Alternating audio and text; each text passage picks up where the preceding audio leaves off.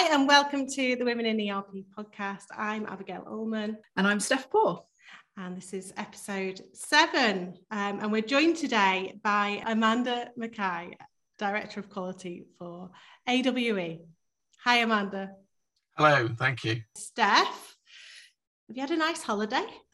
I have. I had a glorious week in Spain with the family. It was just nice because it was actually only 4 days off work because of the bank holiday, which meant I actually got a proper holiday because, I don't know, I was able to properly switch off from computers and emails because people weren't actually working at home either.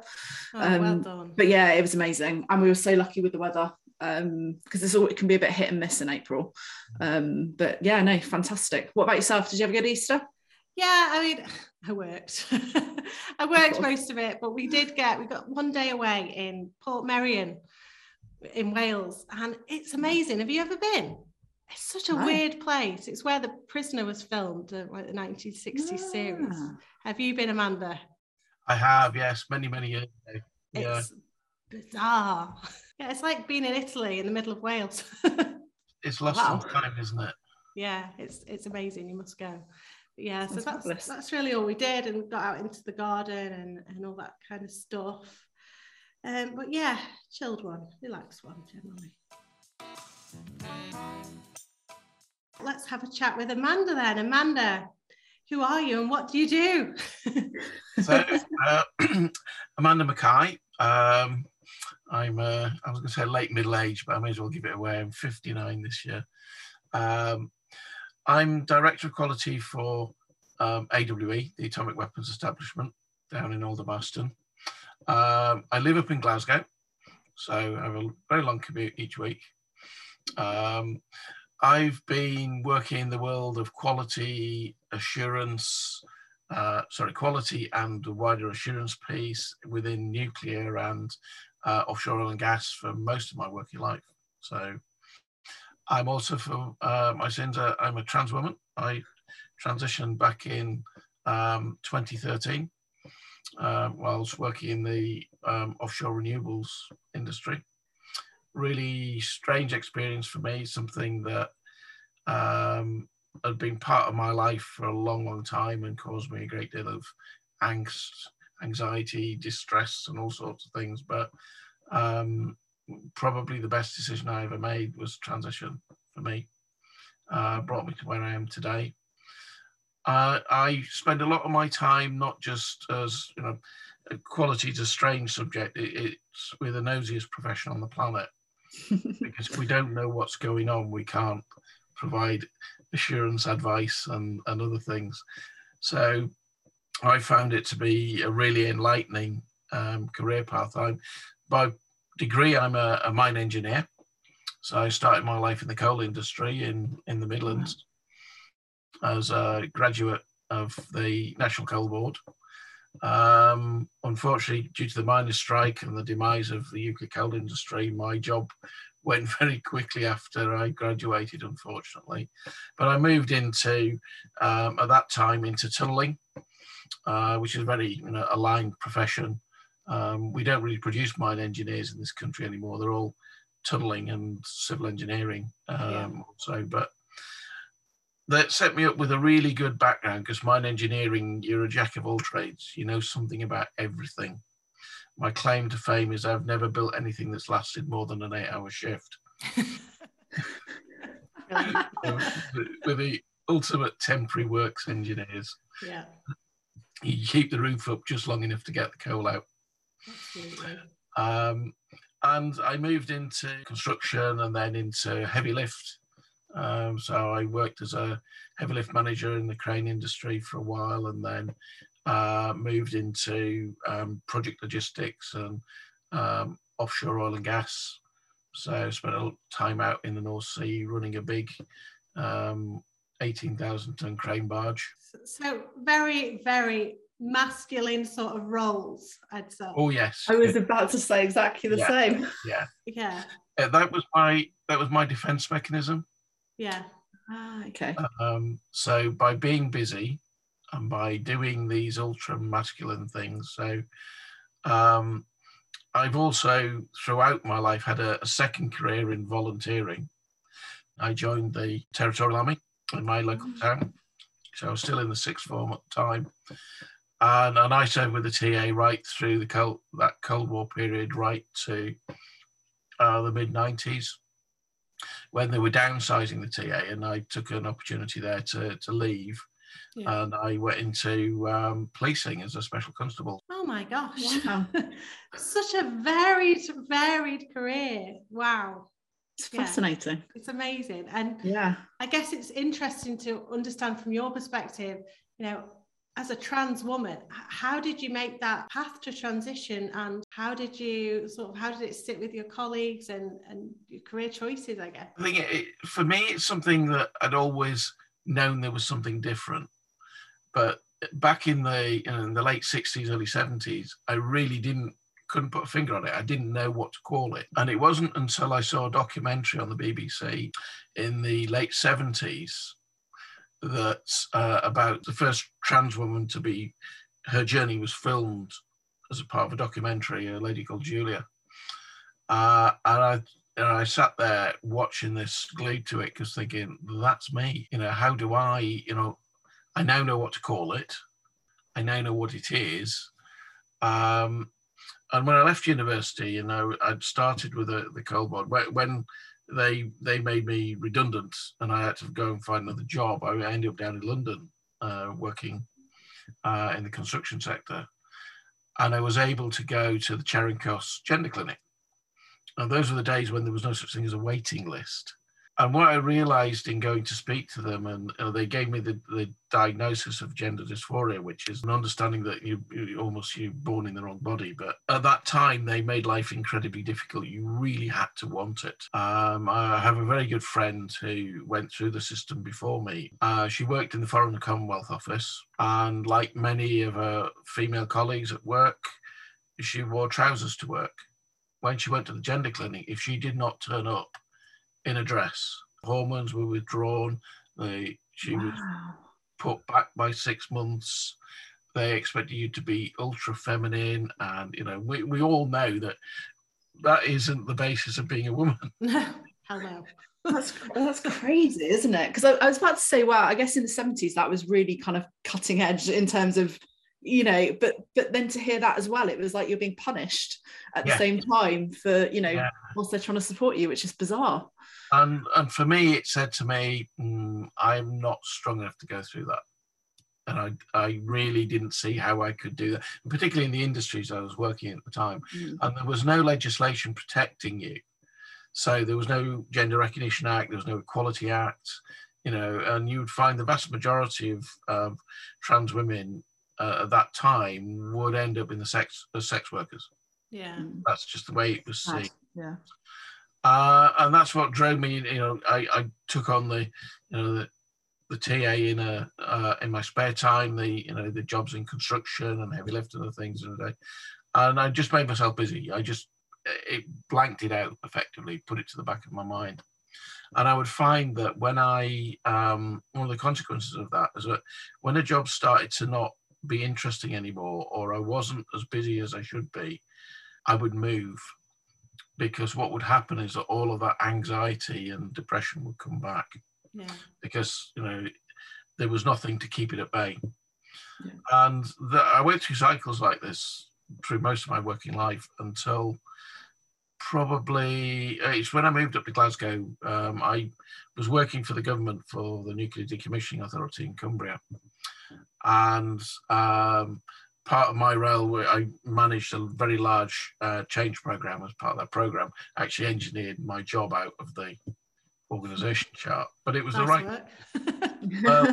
It was the right thing to do at the time. So I'd already secured another role up in Glasgow with SSE, working on their major projects business. You know, we were spending between £8 and £9 billion a year on creating assets. A fantastic opportunity. I moved up to Glasgow, got myself a flat there during the week, and then suddenly realised all my support mechanisms, you know, my being busy on the night, volunteering stuff, model making when I wasn't doing that, doing DIY and all of these other things weren't there. And I would come home from work because they were very strict about the 8 till 5 working regime. They really didn't want you working excessive hours and doing other things. Yeah.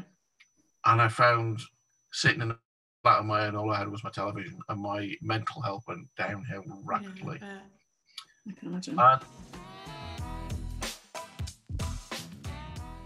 I reached out to a group in Glasgow at the time, a trans support group, and they put me in touch with the gender clinic. And I went for, I got onto their list. It was a very short waiting list up here at that time. And I was re-diagnosed with gender dysphoria, and made the decision there and then that maybe now was the time to do it. Yeah. And it's time to change. And it took me a couple of years to pluck up the courage to ask for work.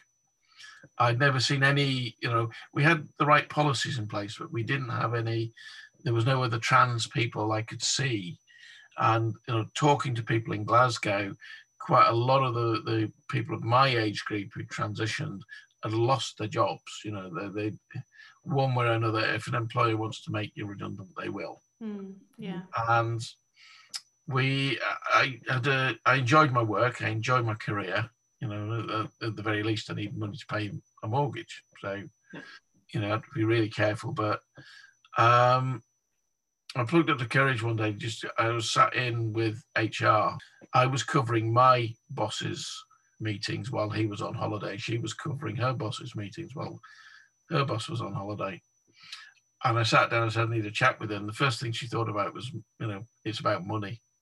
She said, I'm not here to negotiate pay rises. I said, no, it's nothing to do with pay rises. And I just came out with it and told her what I wanted to do. Yeah. And one, it was a fantastic load off my shoulders. Yeah. Because I'd sat with this for a couple of years thinking, how on earth do I do it? And she just sat there gobsmacked. She said, I don't know what to say. One, thank you very much for telling me. But two, I don't know what to do. Yeah. I'm going to have to go away and find out. Yeah. So I actually emailed her a whole load of documents I had that I'd been given over the last couple of years, and by the gender clinic in Glasgow, but also by colleagues and friends, and things I got off the internet, all the good practice guides on people transitioning at work. So she took it away, and I didn't hear anything for a week, and I was getting a bit worried that nothing was gonna, just blurted out my sort of darkest secret and what was going to happen. And she organised a meeting with her boss who'd come back from leave, and the HR director for the wider SSE group. So I went up to the Perth office where I regularly used to travel around Scotland and Ireland with my job. And they sat me down and said, right, let's draw up the plan. How do you want this to work? When do you want this to happen? What's the risk? Have you got your own idea of the risks that may be involved with this? And how do we tell people? So together we actually formed a plan. And I was told a long time ago, you can't project manage this, but we did. We put together a plan, and within a couple of months, I'd come out at work, and the rest of the world knew. That's great. And do you feel that you were supported? I mean, did you find you experienced the inequalities now as a woman? Throughout the process, I had a lot of support from both my line manager and from HR, and then from the directors in the business. And my first day back as Amanda, so I had about a month off. I had 2 weeks holiday, and then I had 2 weeks off to sort everything, getting my new driving license, passport, changing names on bank accounts, all of these sorts of things. Yeah. And first day back was really, I was absolutely terrified.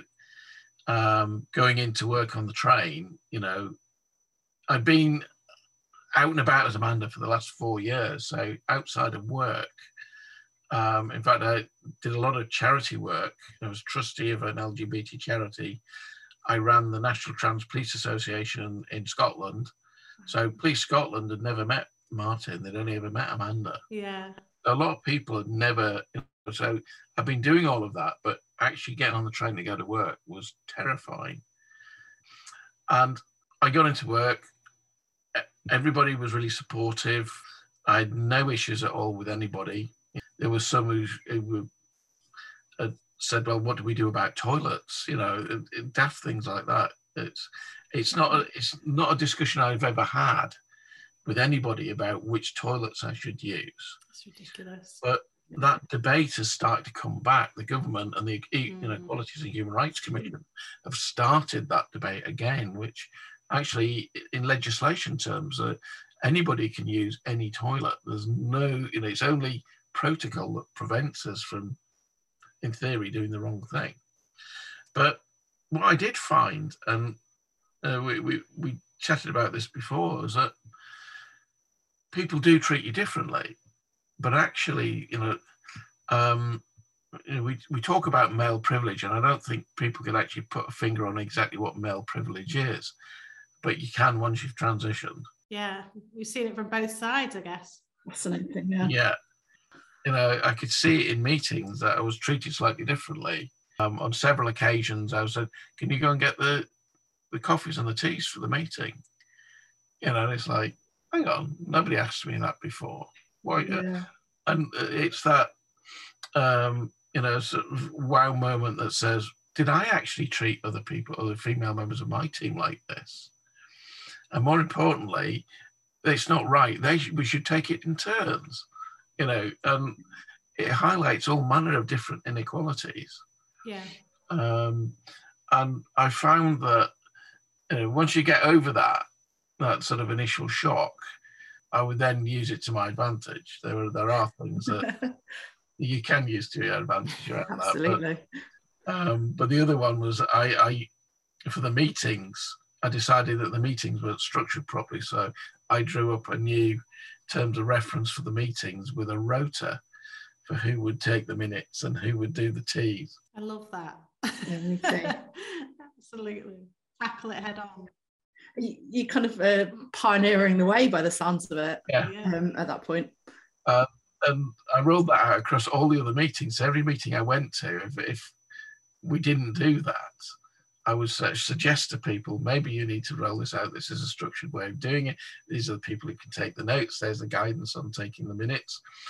It made quite a change across the structure. And people, a lot of the guys would come to me and say, well, we didn't realize that we were doing anything wrong or doing anything different. And I used that whole point about, people treating me differently once I transitioned and presented differently, as to say, well, actually, you may not do it consciously, but actually you are doing it unconsciously. And did they acknowledge that once you kind of called it out?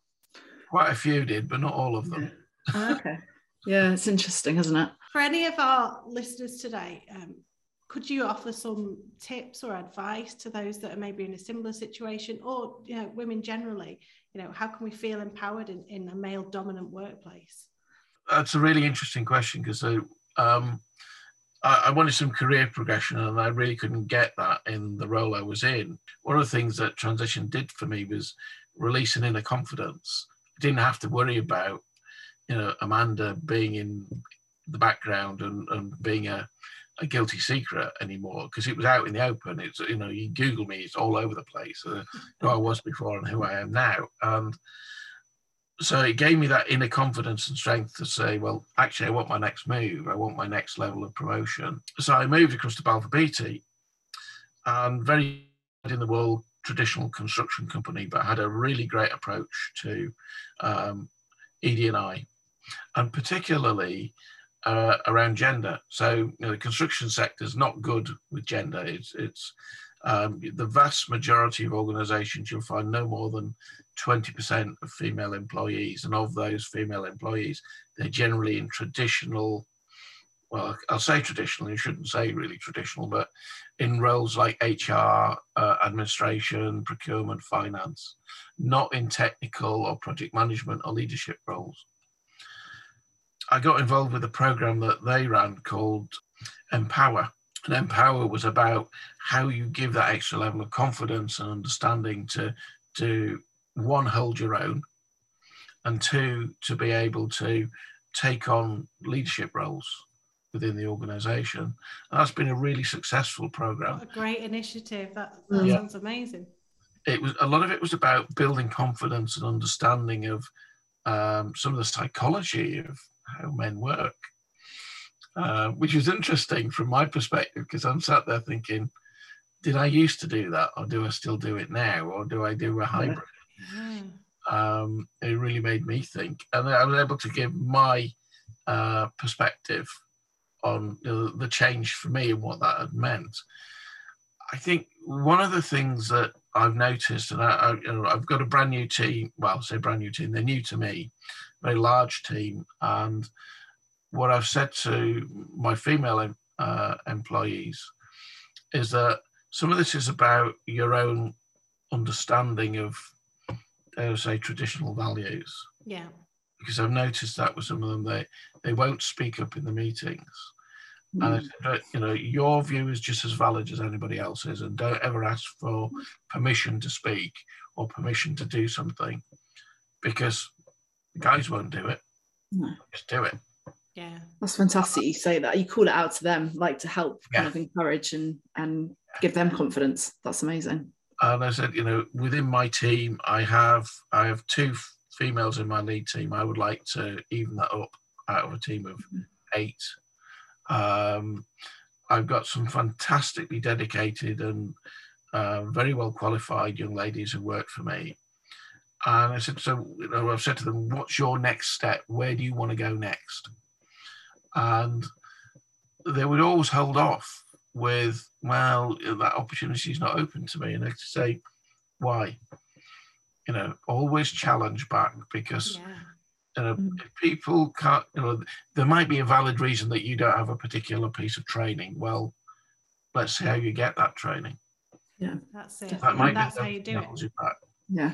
Yeah. And it's about questioning why you can't go further, why you have a different journey to the male colleagues. Yeah, paving new paths, I guess. Yeah. It sounds like it's such a big impact you'll have on those young ladies' like careers, because they'll from a young age start thinking differently, like, well, if he can do that, why can't I? Whereas before, like you say, they probably held themselves back. So I do work with some of the universities, and particularly around STEM work, which I really enjoy. And for me, it's about getting everybody else involved. I mean, I had a very interesting experience probably a couple of years after I transitioned. And you can see behind me, I make model kits. I've got thousands of them. Like most model makers, I've got more models in here than I could ever build in a lifetime, probably 3 lifetimes. But I enjoy that. I enjoy working with my hands. I enjoy crafts, but I also I still enjoy DIY and engineering, and what some people said to me were male orientated things. I said, well, 1, that's my background, that's my history. 2, that's my interest. And 3, why can't girls do it?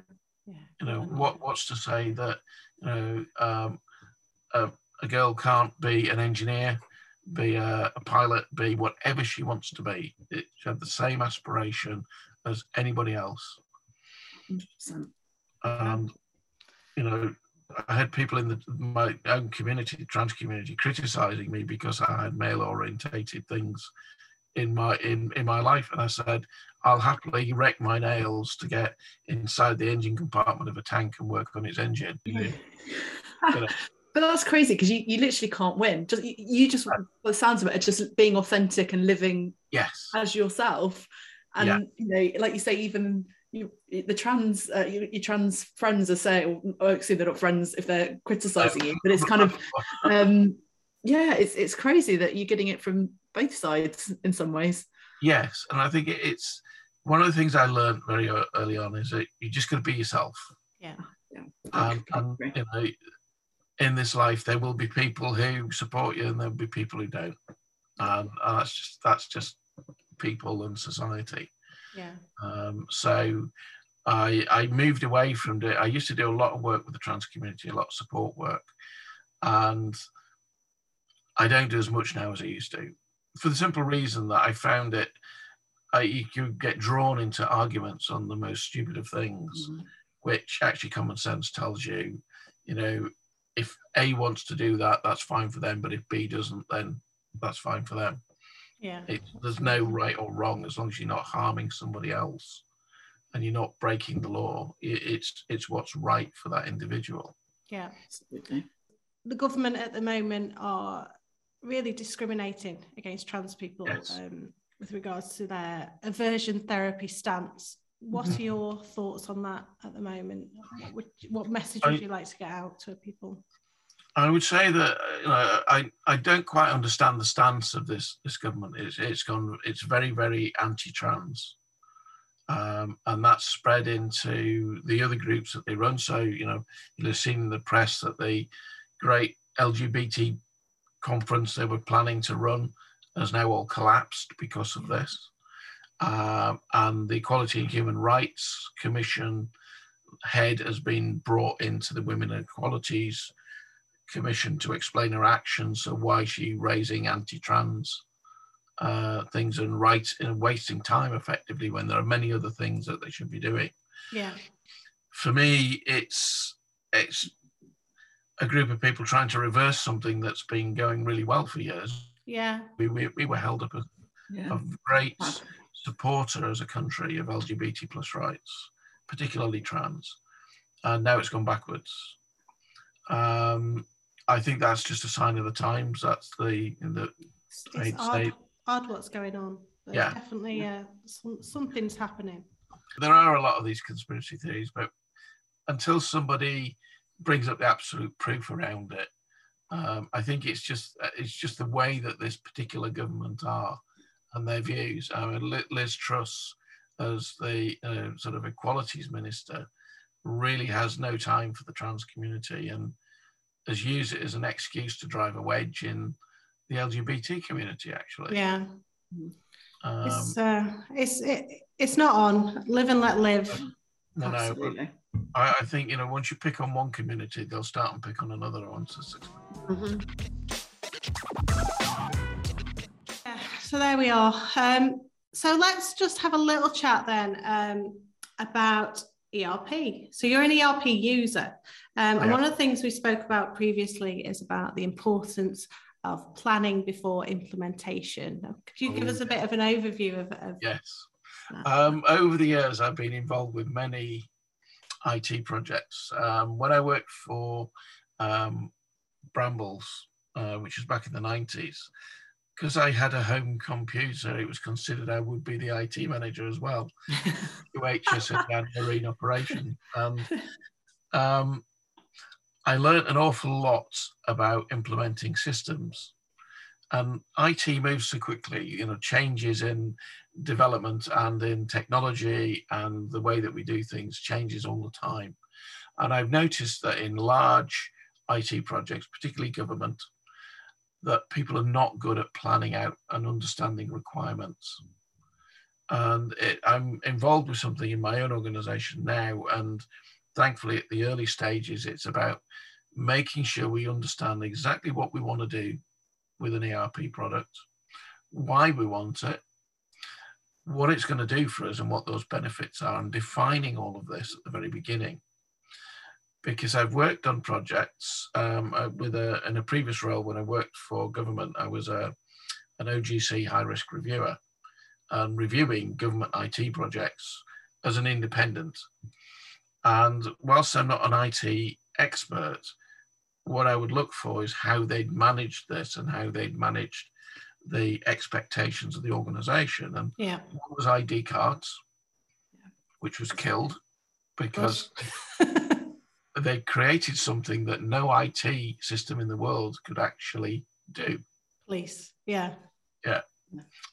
same was the NHS National Computer System, which again across the United Kingdom was killed, but actually because Scotland had actually thought about what they wanted to do with this and been very, very good at how they were going to specify the requirements and what the end user would actually get from this.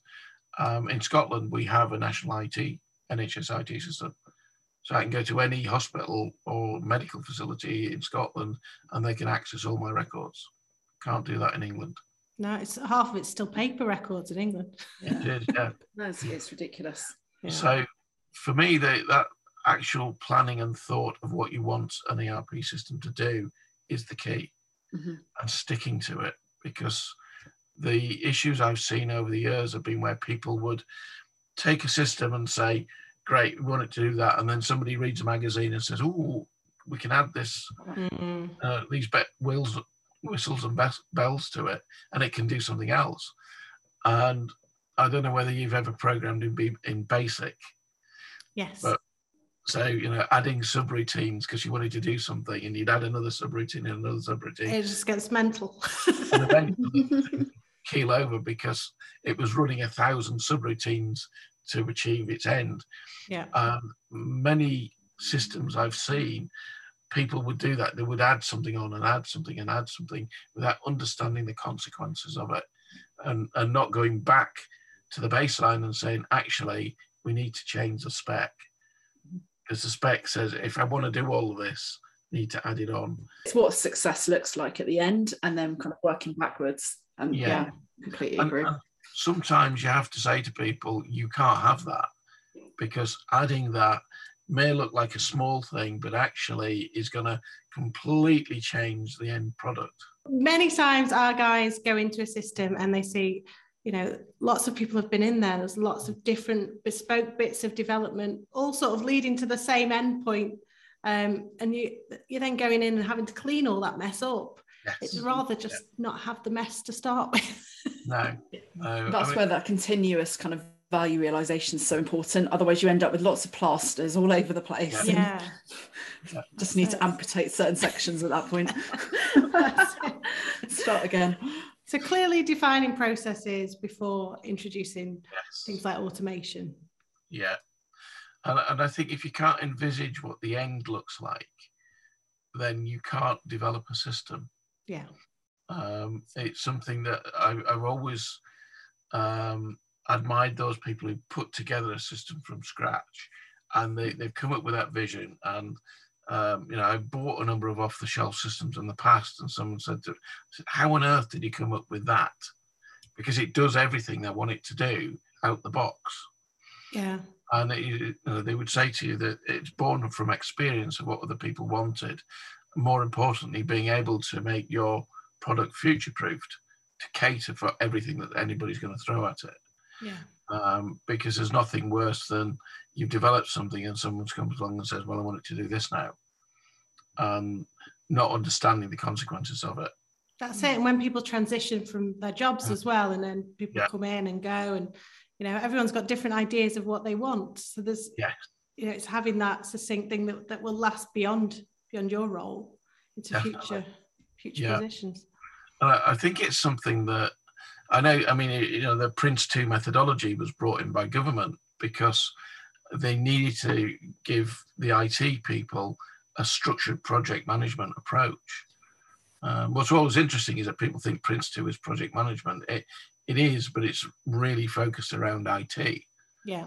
Not around general project management. And you find a lot of people trying to make it work elsewhere, and it doesn't work so well.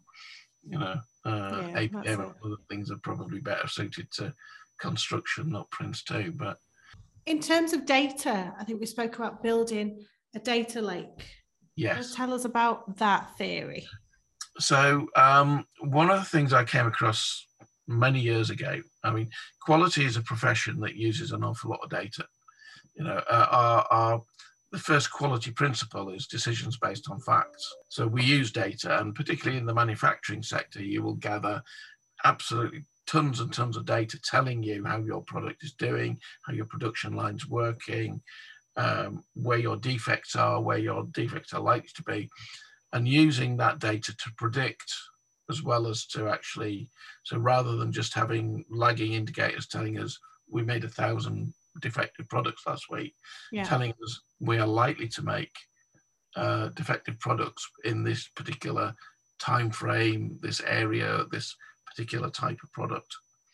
And I worked early on, particularly in construction, on how we collected data. We we produce lots and lots of records in the construction sector. And what we were doing is all paper-based. So when somebody goes and inspects something or goes and does a piece of work, they'll complete a form or complete something in paper. Yeah. And all that data ends up, and it can't be analysed easily. So we found a way of actually digitizing all of this. By digitizing it, we ended up with the data, and we decided that that data then needed to be available to a much wider audience. And our IT team came up with a solution of putting it into a vast data lake. They created this server which would take all of the data in. And then we looked at how do we actually usefully use that. I suppose when I got into using Power BI. Yes. Prior to that, we used a thing called business objects. Yeah, so business intelligence tools, brilliant. Yeah, we work with them sort of on a daily basis. And we found that we were getting such rich intelligence out of this, just for the small area that we applied it in, that we extended it to covering much larger areas. So my last job in construction was on HS2, and we rolled out a digitization program on everything that we were doing. So the whole railway as such, at the end of our construction period, there would be a vast pool of data that could be interrogated. And we were using this on a day-to-day basis to predict problem issues and to guide construction methodology, because we would see a problem within it, the way we were doing something, and immediately be very quickly able to change it. Whereas previously it could have taken weeks to have actually found an issue. So we were making tunneling segments for the tunnels. Within the first 1,000, we'd found a problem. Yeah. If we'd continued using the paper-based records, it might not have been till halfway through production. That's it. So BI does give you that agile, sort of quick to respond result, doesn't it? It does. Great things. Yeah, I use them a lot in marketing, actually. Within quality, we've launched what we call Quality 4.0, which is that digitization of quality and how we use digital tools and methodology to improve quality across any enterprise. So as chair of the CQI at the moment, it's one of the projects I've sponsored because I see the value of it and the benefits. Yeah. In fact, our conference in June, it's a key part of the conference is Quality 4.0, because it's the thing that everybody across quality sector is now asking for. Yeah. Wanting to know how we can take that next step. Future-proof. Right. I'll let you go now, Amanda. Thank you so much. No problem. It's been an absolute pleasure. I think we've been educated. We have got some tips for ourselves as well from you. Yep. Thank you. Absolutely. Really inspirational. Thank you. Yeah. Enjoyed chatting to you. Yeah. Keep on the good fight. Thank you. Thank you. Bye. Bye-bye.